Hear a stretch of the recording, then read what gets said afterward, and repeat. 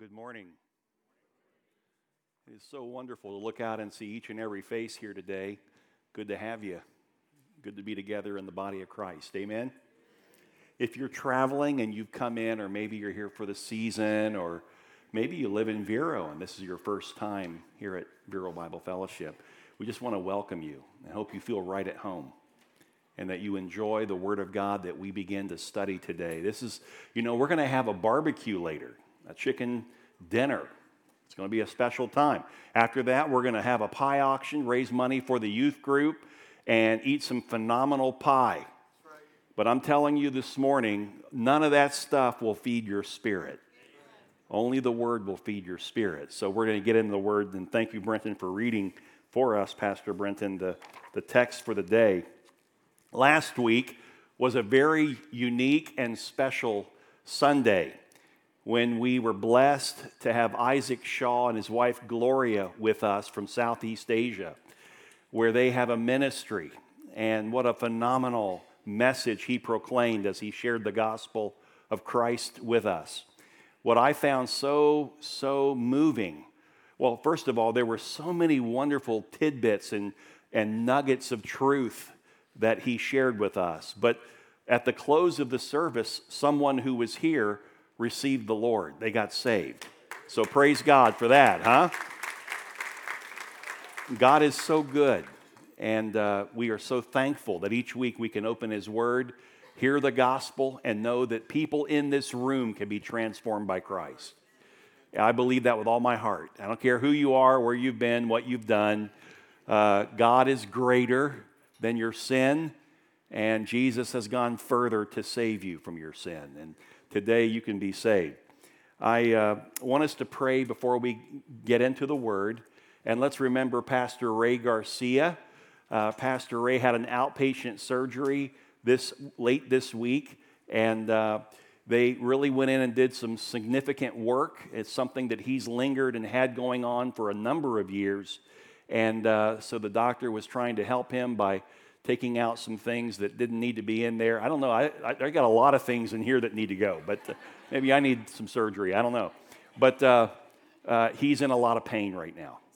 And we need to really lift him up because of the extensive work that they did while they were in cleaning him out. So we pray that you'll lift Pastor Ray, continue to pray for him. But let's do that right now. Father, we just give you thanks that your word is real.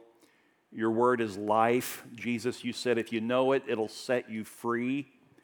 And so today we come to learn like little hungry children sitting at a table ready for our Father to deliver up the meal. And we're thankful, Lord, that this meal leads to eternal life. It gives us strength to live that life of sanctification every day, being conformed to the image of Jesus. We lift up, Lord, those in the body who are suffering and hurting, those who cannot be with us this morning. Just comfort them, minister to them, touch them, Lord. We lift up Pastor Ray to you, Lord, and continue as the elders have been praying for him. But we pray that you would cause the pain to subside, that he would begin to see a turnaround today, even this morning in the hospital, and he would be released and he can come home. And Lord, we just pray that you'd bless him and that in this time of great need, that, Lord, you would meet him. That's what you told us. You said that the veil of the tent was ripped from the top to the bottom to signify that we can now boldly come before the throne of grace and receive help in our time of need. And so, Lord, provide that, we pray, for our dear brother. In Jesus' name, amen. Okay. Well, this week we return to Acts 9, where we see the power of a conversion. It's the what we would know as the Apostle Paul, but really he is Saul also. Some people think that his name changed after he was saved. That's not true. He was always Saul, and he was always Paul. Saul would have been his Jewish name, but he was also a Roman citizen because his father purchased citizenship, which was, by the way, in that day unheard of. You had to put up a lot of money to be given Roman citizenship. So Paul was also a Roman citizen, and that's where his name Paul would come into play. If you want to know where that transition took place, Some people believe that transition happened during his salvation. It did not. You're going to see today he's referred to even after his salvation as Saul. The name change happened when his ministry that God had ordained and blessed him with began. He was going to be a minister to the Gentile world. Well, he changed his name to Paul, a Gentile name, in order to minister to the Gentiles. Or at least that's what the Gentile world recognized him by his name Paul, more than Saul. So that's just a little background on that. But interestingly, there has never been a dramatic shift in someone's life that I've ever heard about or read anywhere like what Saul experienced with Jesus on the road to Damascus. Saul's life was turned inside out, upside down. He was hit by the gospel of Jesus Christ. You might say he was apprehended. I would say he was arrested by God. God came calling, and Saul heard the voice of God speak audibly. Even the men, his entourage that were traveling with him to go and arrest Christians in Damascus, even they heard a voice. They didn't understand what the voice was saying, but they heard it as this bright light, brighter than the noonday sun, literally, because it was 12 noon when it happened, and the sun was shining brightly that day, and yet this light was far brighter than the sun, and it stopped Saul in his tracks. It was a 6-day journey from Jerusalem up to Damascus, and it was towards the end of that journey. The passage, the scripture says that he was almost in Damascus when this event occurred, and it literally knocked him down.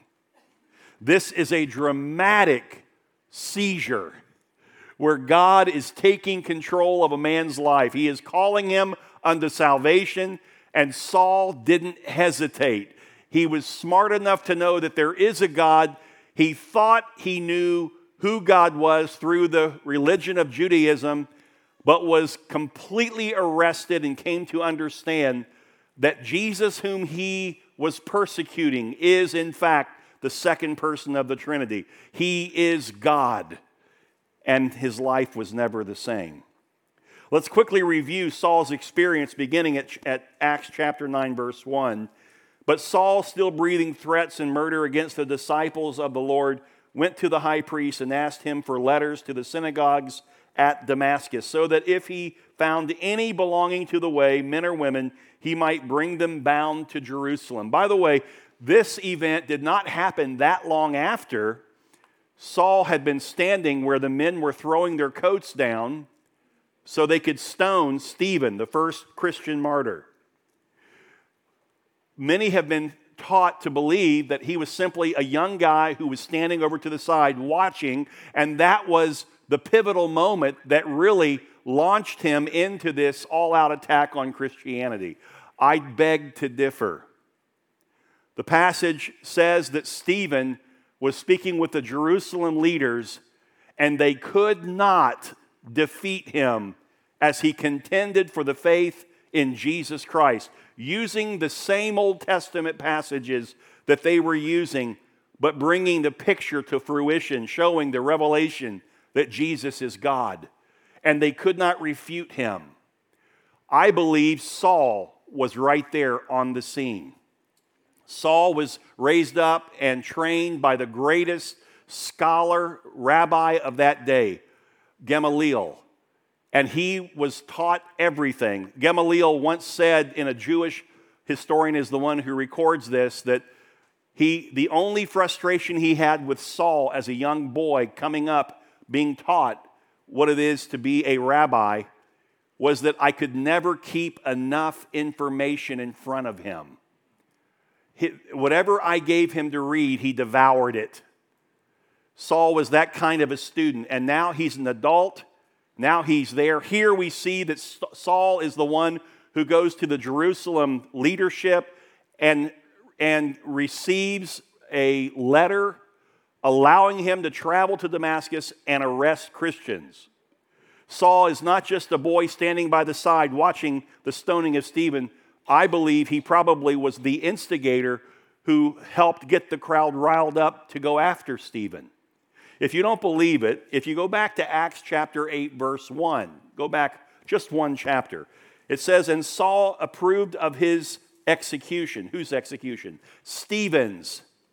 Saul approved of this. Well, what does it matter if Saul approves or not, if he's just a boy standing by watching?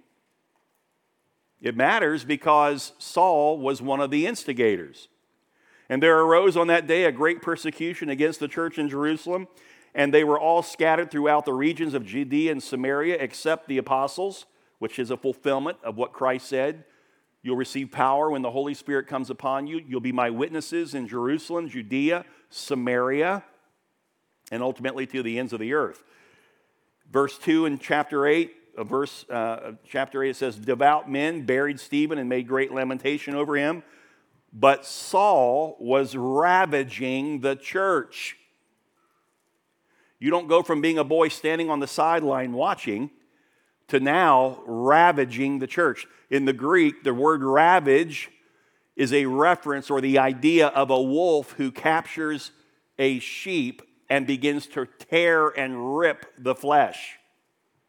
That's Paul's intent, is to ravage the church. It goes even further. And entering house after house, he dragged off men and women and committed them to prison. Dragging off, it's the same Greek word used when it speaks of the disciples dragging in their net filled to the brim with fish. Literally grabbing that net. I don't know if you've ever used a cast net. Some of you have because you're fishermen.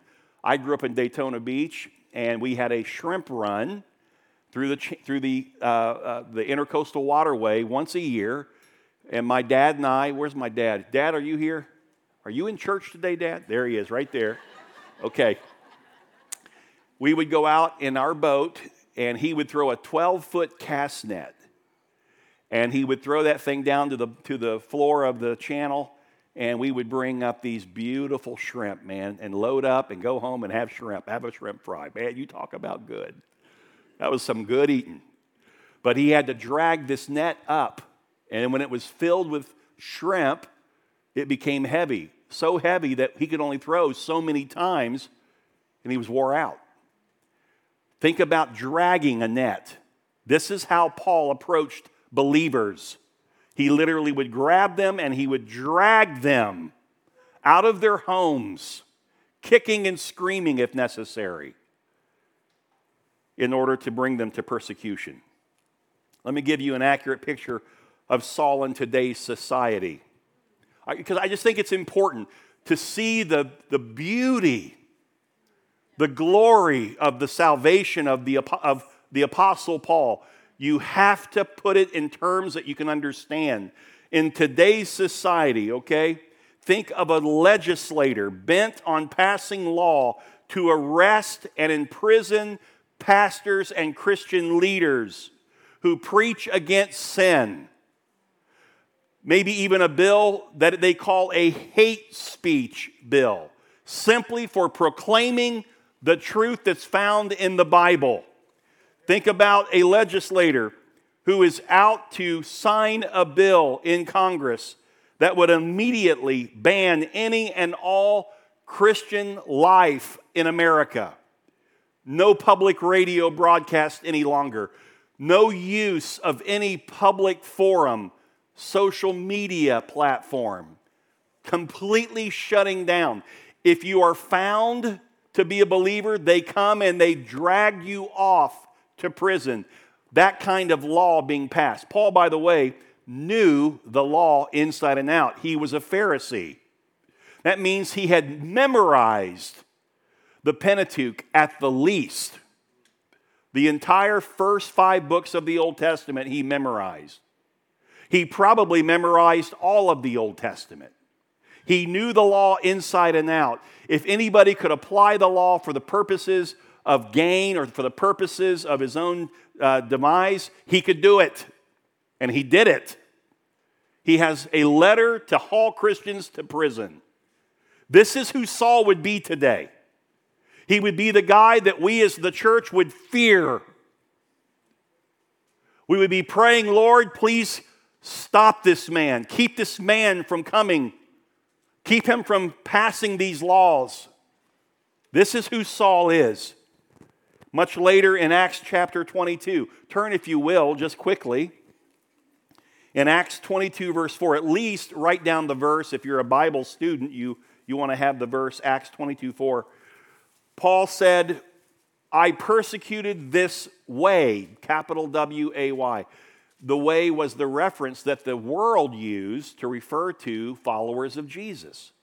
Because Jesus made the claim, I am the way, the truth, the life. No man goes to the Father except through me.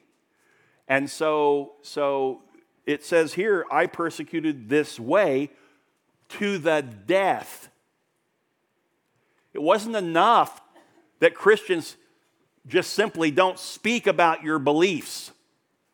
Just don't speak about it. No. If you are a Christian, you need to die. You need to be put in prison. We need to haul you off. You should not be part of society. And binding and delivering to prison both men and women. He didn't care who you were.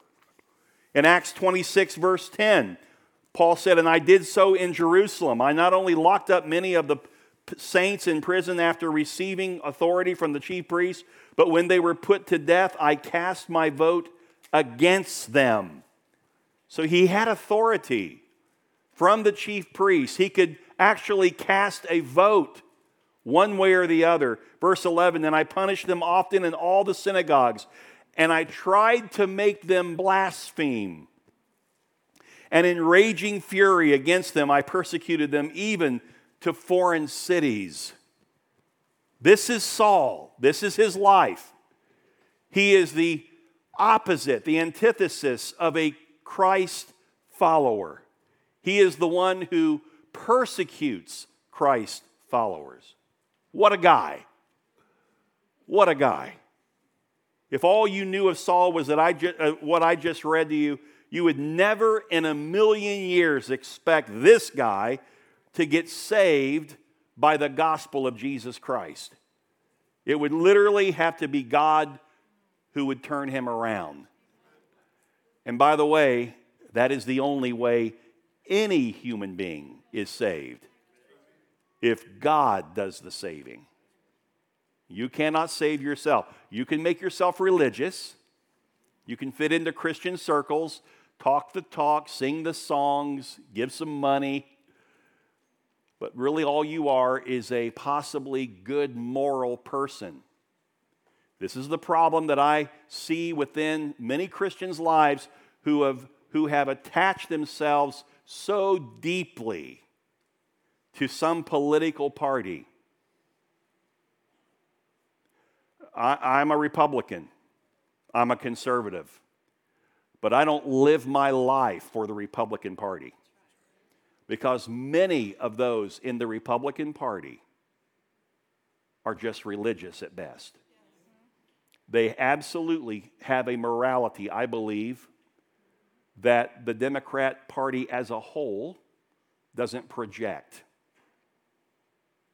I mean, if you're a Democrat, I pray for you every day. No, if there is something going on in these political parties, I've never seen them so isolated, so against one another. But I can tell you right now, I don't spend my day working for the Republican Party. I am called to spend my day sharing the gospel of Jesus Christ with people on both sides of the aisle.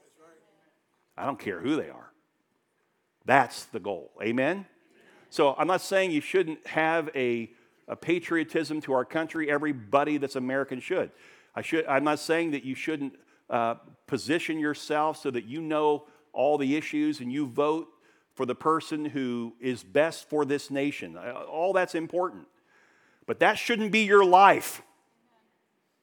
When things don't go your way in the political system, you shouldn't miss a beat going out the next day sharing Christ with people. Because life goes on with God regardless of who's sitting in the office of president. We're seeing that right now, aren't we? Believe me, I'm not losing any sleep over it. There's a job to be done. There's work to be done in the kingdom. Amen? Every day. Be part of it.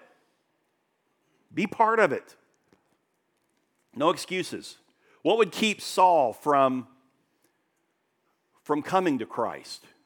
Well, three things. One, wealth. His family was wealthy. In regard to wealth, Jesus said, it's easier for a camel to go through the eye of a needle than for a rich man to enter the kingdom of heaven.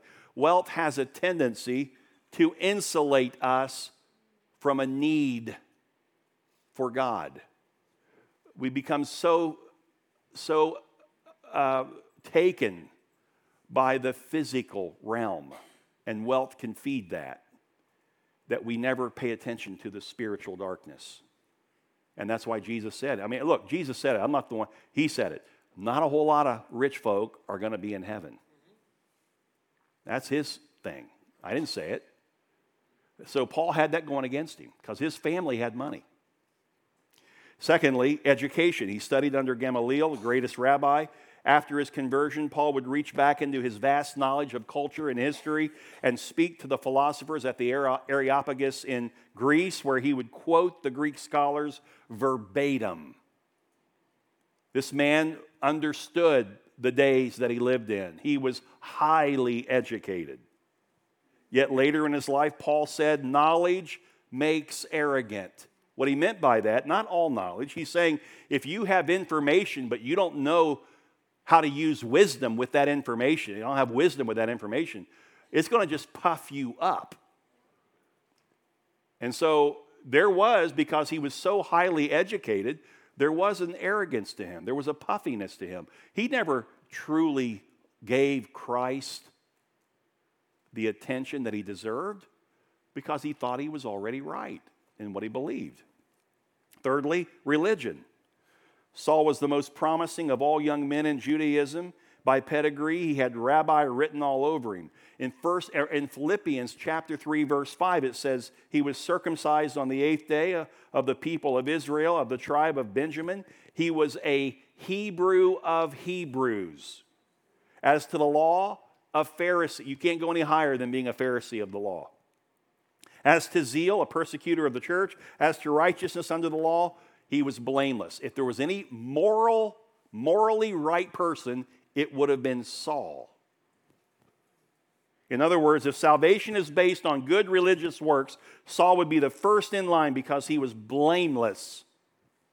But religion cannot save anyone. Listen to what Paul said in his letter to Titus. He said in Titus 3:4, he gives a clear teaching on what saves a person. But when the goodness and loving kindness of God our Savior appeared, he saved us, not because of works done by us in righteousness, but according to his own mercy, by the washing of regeneration and renewal of the Holy Spirit, whom he poured out on us richly through Jesus Christ our Savior, so that being justified by his grace, we might become heirs according to the hope of eternal life. It's all God, Paul said. Salvation is totally the work of God. So he had to overcome these things. The message of the gospel is that God has the power to transform lives. I believe that. I've seen it with my own eyes. I have watched it from a distance as others are being saved. It's real, but it's not just by experience that I know that. I know it from the Word of God, looking no further than the life of Saul. I pray that today, if you are here and you are not saved, I pray that as God comes calling, as he calls upon you for salvation, that you will not resist it. You will not be too proud because you think you know so much. You will not allow money to keep you from coming under the one who created all things, and in him all things are held together. But that you would fall to your knees in a spiritual sense, and you would allow Christ to take full ownership of your life, and you would surrender to him today. And today walk out of this place transformed by the powerful work of the Holy Spirit. No longer the same person, totally new. If any man be in Christ, he's a new creature. The old stuff, it passes away. Behold, all things become new. That's the prayer that we have today. And as God's church, we need to remember that. There's no excuse for a follower of Jesus and a member of Vero Bible Fellowship to not open our mouths every day and share the gospel with people. Every day. We need to spend time each morning in His Word and on our knees asking God to give us opportunities to share His name, to share His message with people who do not know Him. By the way, I'm not saying force anything on anyone. I'm not talking about some kind of a belligerent, obnoxious approach. I'm talking about looking for opportunities to do one thing. Jesus said, you're to broadcast the seed. What's the seed? The Word of God, the truth of the gospel. You just throw the seed. You might just be throwing seed on somebody who totally rejects it. Somebody else who's thinking about God, but they're not really sure, and you throw a little more seed. They don't get saved, but God just used you. Or maybe it's the one who is ready. And man, that seed comes up and brings a beautiful crop of beautiful fruit because you were willing to speak the gospel of Christ to them. I've had that happen where, it's been tough. I was traveling to Honduras for a missions trip, and I was on the airplane, seated in the back of the plane. What was the name of that airline? Anybody traveled to Honduras? It used to be called like TACA or something. I don't know. Anyway, so I'm in the back of this plane, man, and it is jam-packed with people. And this attendant comes down the aisle, and she said, is there any person who has an empty seat next to them? And I think there were like 3 or 4 of us. That you would be willing to move. And now you have an empty seat. You got a little space between you and the next person. If you're willing to move and let a mother and her mother sit there. I just jumped right up. I said, yeah, I'll do it. So I thought, okay, they're going to put me in one of these empty chairs with somebody else. No big deal. And they didn't. The lady said, come with me. Took me up to first class. This is back when they had first class, These big, wide seats, and man, you kidding me? I'm sitting up there. They set me down next to this guy. I cannot for the life of me now remember his name. I want to say he was Pedro, but I'm not really sure. But this guy was about 45 years old, and he was a Honduran. And I sat down. I pulled my Bible out and just began to read. And he said, what are you reading? I said, I'm reading the Bible. He goes, oh, he said, when I was in the university, there were these students who were traveling around through the university and passing out these little booklets about the Bible, about Christianity. He goes, can you tell me a little bit about it? Hey, reach in that seed bag, threw some seed on it, and Pedro received Jesus Christ on that airplane. He was ready. He was hungry. I didn't have to do anything except just open my mouth and just speak about the gospel of Christ. That's all I did. Somebody else had planted seeds somewhere way back, probably those booklets way back when he was in the university. That man got saved that day on that airplane. I wasn't even supposed to sit by him. See, it was a God-appointed time. So you don't know how God's going to use you. Just be willing to let God use you. Okay? What's it called, Julian, the airplane? Taco. Okay, there we go. See, I wasn't far off. Okay, you guys thought I was kidding, but that's real stuff. Okay. So, verse 3 in our text. I want to make 4 points quickly. What does it mean when a pastor says he's going to go quick? Nothing.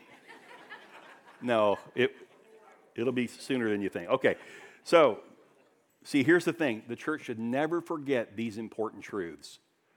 When I say church, I'm not talking about a sign. I'm not talking about a location. I'm talking about the people of God who have been called to Vero Bible Fellowship. I'm talking about individuals here. We should never forget these things. Number one, no one is so lost that God cannot find them. No one. No one is so lost that God cannot find them. God can save anybody no matter how far they are from Him. That's why you never stop praying for them. That's why you never stop speaking each day. He can save Saul. He can save your loved one. He can save your work associate. He can reach anybody. Look at verse 3. Now, as he went on his way, he approached Damascus, and suddenly a light from heaven shone around him. That's exactly how it happens. You don't see it coming. You're moving through life. You're on mission, doing whatever it is you think is so important in life. And suddenly, without warning, God breaks through your self-centered existence, and he apprehends you. He arrests you. Suddenly, the light of his glory breaks through the darkness of your self-righteousness. It's like the sinner who only attends church on Easter Sunday, and suddenly, the light comes on. The skeptic who made a hobby out of arguing with Christians, and I know an atheist here in Vero Beach who made a life out of arguing with Christians and trying to get them to blaspheme. You want to know his name? Louis Trope.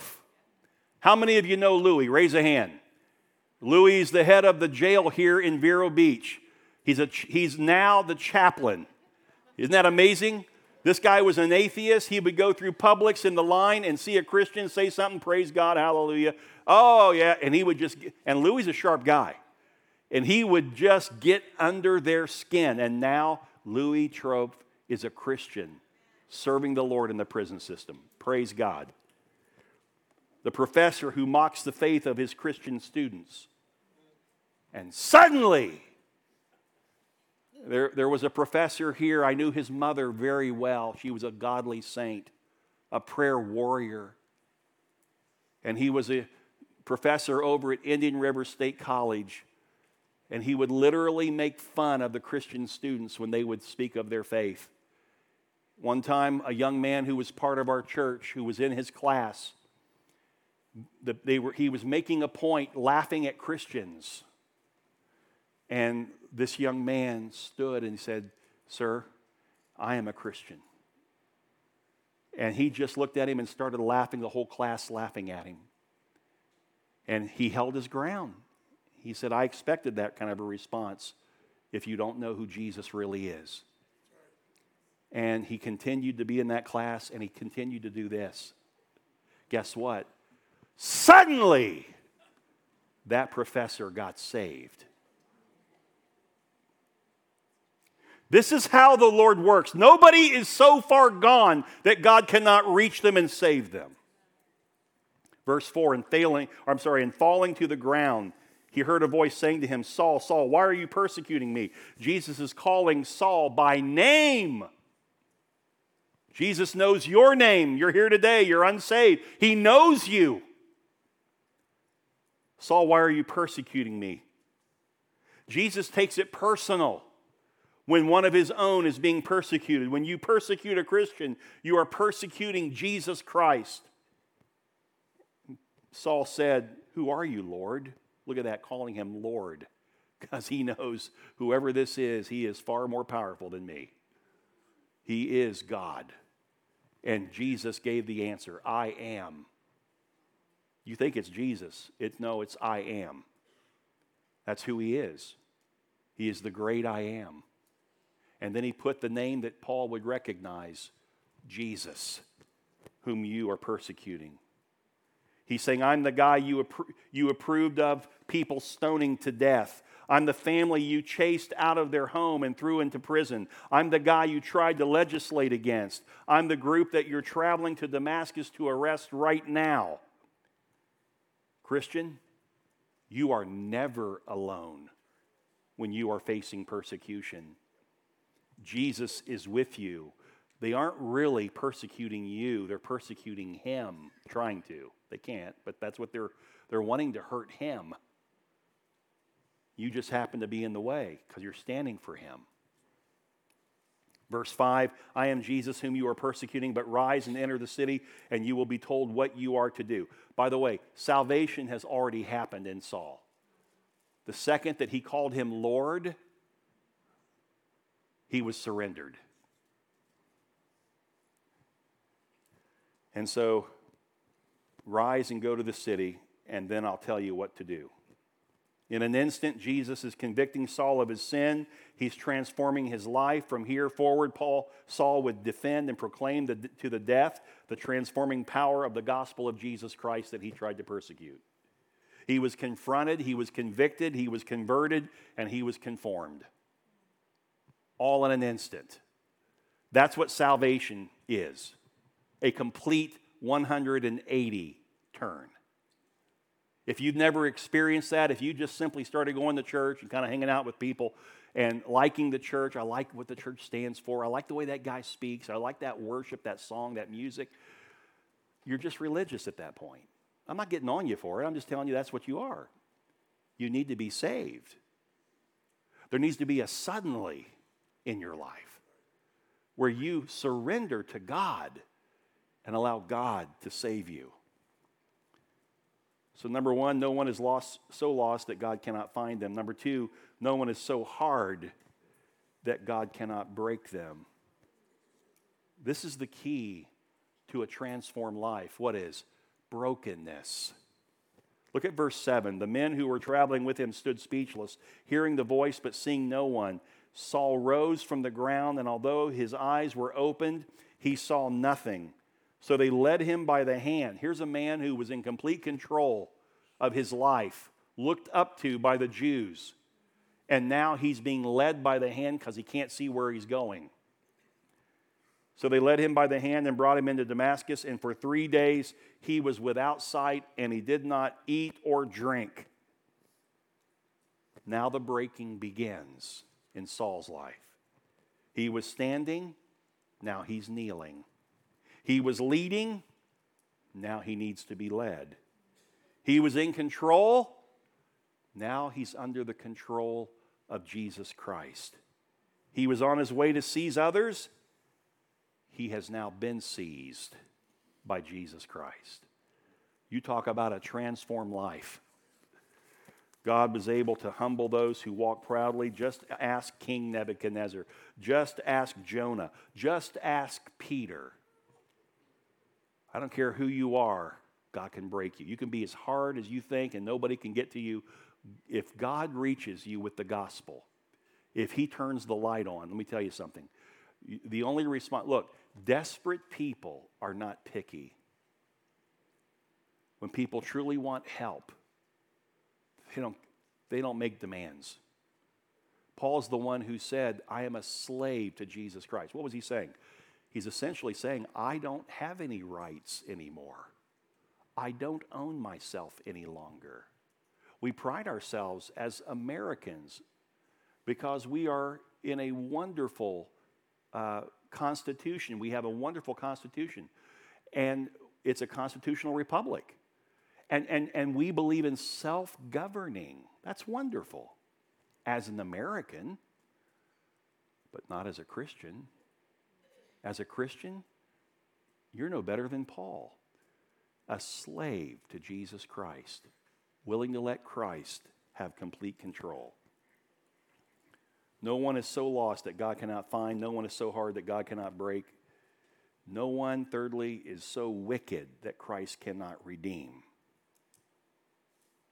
Look at verse 10. Now there was a disciple at Damascus named Ananias. The Lord said to him in a vision, Ananias.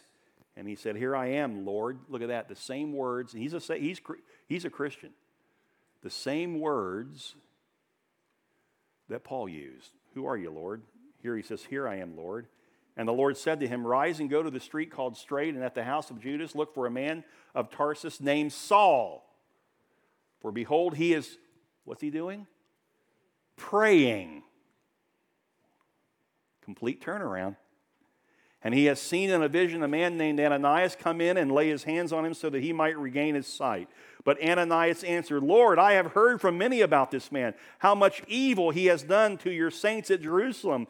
And here he has authority from the chief priest to bind all who call on your name. Ananias couldn't see Saul being transformed by Christ. This guy's too far gone, Lord. This guy's he's ravaging the church. But see, God didn't see a problem. God saw an opportunity. He reached Saul with the gospel. This man is no longer the same guy.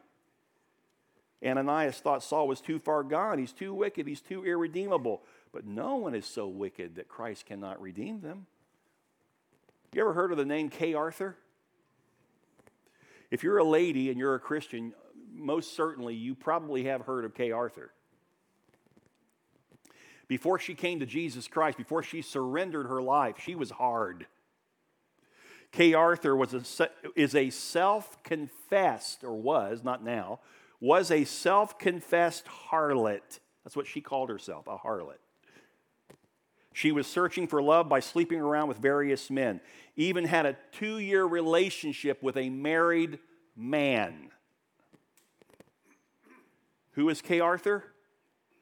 She's the founder of Precept Bible Studies, Precept Ministries. She has ministered to more women and led them out of bondage and darkness by teaching them how to study the Bible inductively and how to find truth that transforms. A former harlot, a former adulteress, and yet God has used her throughout her life mightily. It doesn't matter what you think of yourself. The only thing that matters is what God thinks of you. It doesn't matter what others say about you. It only matters what God says about you. Mickey Evans, where's Michael? Michael, you know who I'm talking about. You and Peggy both. Mickey Evans, the founder of Dunklin Memorial Camp, out west of Stuart, Florida, here just down south. They've built cities of refuge all over the world. Mickey Evans, God called him to be a Baptist preacher. That lasted for a short time. He said, Lord, if this is what it's all about, I don't want any part of it. The Lord said, I didn't call you to be a pastor in a Baptist church. I called you to go work with alcoholics and drug addicts. So he took him out in the middle of nowhere in cow pasture, and they started Dunklin Memorial Camp, a 12-month residential program for guys who are addicted to drugs and alcohol. And Mickey spent his life, the rest of his life, ministering there. If you go in the cafeteria, you walk in, and you walk up to get in the line there to go get your food, and on the wall right there on the right side as you're walking up, there are all these pictures of men and their families. And these are men who used to be drug addicts and alcoholics, completely down and out, many destined for death, yet the Lord didn't save them. And now they got these smiles, and their families are smiling. And in big words over top of the pictures, jewels from the devil's junk pile. Isn't that awesome? That's what God can do. That's what God can do. Mickey was just a man who knew and believed that God could transform anybody if the person was willing to surrender their life to God. It doesn't matter what you think about yourself. It doesn't matter what you think about that other person. It's what God thinks about them. You need to join God in that. Just spread the seed. Be faithful. Love them. Reach them. Verse 15, but the Lord said to him, go, for he is a chosen instrument of mine to carry my name before the Gentiles and kings and the children of Israel. This is the calling that God is going to give Paul after now he's been transformed. I want you to go and let this man know that he is a chosen instrument of mine to carry my name before the Gentiles and kings and children of Israel. And look what else it says. For I will show him how much he must suffer for the sake of my name. Friends, I want to tell you something. Do not sit under, listen to any preacher who pushes a prosperity gospel. It is nowhere in the Bible. It is of Satan. Every believer will suffer for Jesus Christ. You know what Peter said? Peter said, what do you mean you're a Christian and you're not persecuted? It's not even possible. If you're a believer in Christ, you will face persecution. You will face suffering. Paul, here's your calling. Here's what I'm going to do in you. I'm going to raise you up and you're going to go reach the Gentile world. And you're going to suffer many things for my name's sake as you do it. Wow, thanks. Who would sign up for that? What a plan. Saved, transformed, and now I'm going to suffer. Listen, Christian, Every one of us are in that same boat. How are you suffering for Christ? I'm not saying going out and trying to induce suffering. I'm just saying by being faithful to love people the way God loves people and throw the seed and know that as you throw it, some are going to reject it. Others are even going to come back at you. That's persecution. It's a very mild form of persecution, but it's persecution. You might even lose a job over it. That's still mild compared to losing your life. There are brothers and sisters in Christ around the globe. They're losing their lives because they are willing to suffer for Christ. Look at number 4, last point. No one can be transformed without the support of a church family. First, we said no one is so lost that God can't find them. Secondly, no one is so hard that God cannot break them. Thirdly, no one is so wicked that Christ cannot redeem them. Number 4, no one can be transformed without the support of a church family. I'm not saying by that the church is what transforms a person. I'm saying that as God transforms you, you need the support of the body of Jesus Christ. God's the one who, by the way, created the church for that purpose. Church was never designed to be the worship, a bunch of sinners worshiping. Well, who would they worship? If they're sinners, they're not going to worship the one true God. The church is made up of Christians. Now, we invite sinners because we used to be one, right? Nobody here is better than any sinner. But when they come to church, they ought to see the body, the beauty of the believer worshiping God. And no one can be transformed without the support of that. Verse 17, so Ananias departed and entered the house, and laying hands on him, he said, Brother Saul, look at that. He goes from thinking this guy can't be turned around, and now he calls him brother. Brother Saul, the Lord Jesus who appeared to you on the road by which you came has sent me so that you may regain your sight and be filled with the Holy Spirit. And immediately something like scales fell from his eyes, and he regained his sight. Then he arose and was baptized. And taking food, he was strengthened. For some days he was with the disciples at Damascus. He remained right there with the Christians in Damascus, the ones that he was supposed to haul off in prison. And now here he is. He's with them. They are ministering to him. God has orchestrated that the church be the delivery system of the gospel to the world. But it's also the place to receive those who are saved that they might grow in Christ Jesus. That's what we're called to. We don't judge people when they come through that door. We just love people. The saving is God's work, not ours. And the judging is not the way God works. God never cleans a fish until he catches it. So why are you trying to clean fish before they're caught? Shouldn't we just focus on just loving people and let God do the cleaning? Verse 20, and immediately he proclaimed Jesus in the synagogues, saying, He is the Son of God, the one that I thought was a joke, and I needed to persecute all these people pushing his name. Now I know him personally to be God. He's the Son of God. And he proved it by the scripture in the Old Testament.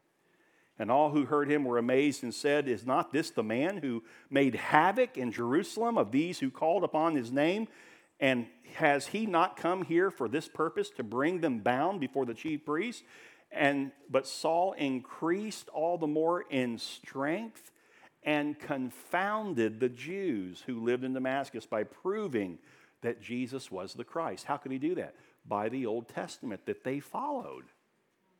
He revealed the parts that they didn't understand that spoke of Jesus, Messiah.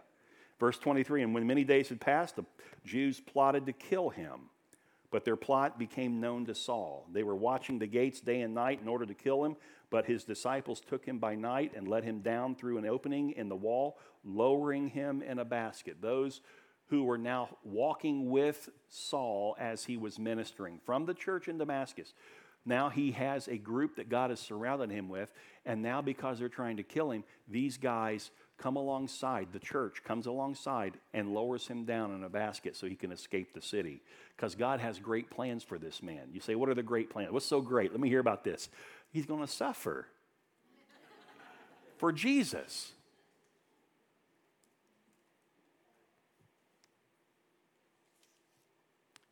We should be familiar with that. We should be familiar with suffering. There should have been somebody in the room that said, Amen, because you understand it. And I know there are those of you who do. But that's your life. That's who it is. Christian is a sufferer. Verse 28, so he went in and out among them at Jerusalem, preaching boldly in the name of the Lord. This is what transformed people do. They boldly proclaim Jesus. Why? Because they've been saved. They've been redeemed. The idea of redemption is a picture of somebody who's a slave, and they're on the slave trade block at a slave market, and they're standing there. They're waiting for somebody to bid on them, to be somebody's slave. And this guy comes up through the crowd who were there to buy a slave, and he says, I'll buy him. And Satan says to this one guy, you don't want to buy him. It'll cost you everything to buy him. And he said, yeah, I do want to buy him. And he went to the cross and he surrendered his life. He shed his blood that he might, through his death, burial, and resurrection, save you and give you a transformed life. Every one of us were on that slave block. And if you're not a Christian, you're still on it. You say, I'm not a slave. Yes, you are. You're a slave to sin. Paul said that. Why would he say it? Because he understands it. He was a slave to sin. And now God's saying, I'm calling you to be a slave to righteousness. Be a slave of Jesus Christ. Take on his yoke, because his yoke is easier, his burden is light. Let him minister to you. Let him comfort you. Let him strengthen you. Let him position you, empower you to be a witness so that you can endure for his name's sake on this earth. Let's pray. Father, this morning we just give you thanks that you are a God who understands every single heart in this room. You know where each of us really are. You know those in the room that are like the soil that had a bunch of rocks on it. And when the seed fell in the rocks, it only went so deep. At first, they were so excited to receive the message of the gospel, but then over time, the seed couldn't go deeper. It couldn't develop a strong, healthy root system, and it basically died out. They never were saved, even though for a moment it looked like they might have been saved. Or the person who is like that hard, packed ground, the path, their heart is hardened. And when the seed falls on it, it can't even break through the soil. And so the birds come along and they pick up the seed right off the surface. It just doesn't settle. That's the person who goes home today and they say, oh, what was that all about? Or there's a person whose heart is like that weed. The seed reaches the weeds. And at first it grabs a little bit of soil, is able to come forth, but then the weeds begin to crowd it out. And Jesus made it clear the weeds are the cares of this world. And when somebody hears that they're a Christian, they say, no, not me. They deny Christ because they're not really saved. But he said some of the seed will fall upon fertile soil. And that seed will go down into that soil and it will bring forth a fruit, some 30, 60, 90-fold. God, may we be a church of fertile soil. May we go out and may we throw the seed and may that seed fall on all kinds of soil and us not become deterred or disillusioned by what soil the seed hits. But Lord, may we just be faithful to be a good sower. And every once in a while, the timing is right, God is reaching, and that person surrenders. And we get a front row seat to salvation. I pray that we would be that faithful people in Jesus' name. If you're here today and you're not a believer, but understanding the gospel that Christ died for you, you have to simply recognize that you're a sinner, you repent, You think differently. Saul used to think Jesus was not the way, the truth, the life. And then all of a sudden, he saw him as God. That's what you have to do. You have to see him for who he is. And then by faith, you reach out. Lord, I receive you as you come calling for me today. In an instant, immediately, you're saved. You don't have to do anything. You don't have to raise a hand. You don't have to walk an aisle. We don't have to sing a song. It just happens because you opened your heart and you received him. I pray that's you today. In Jesus' name. God bless you, church.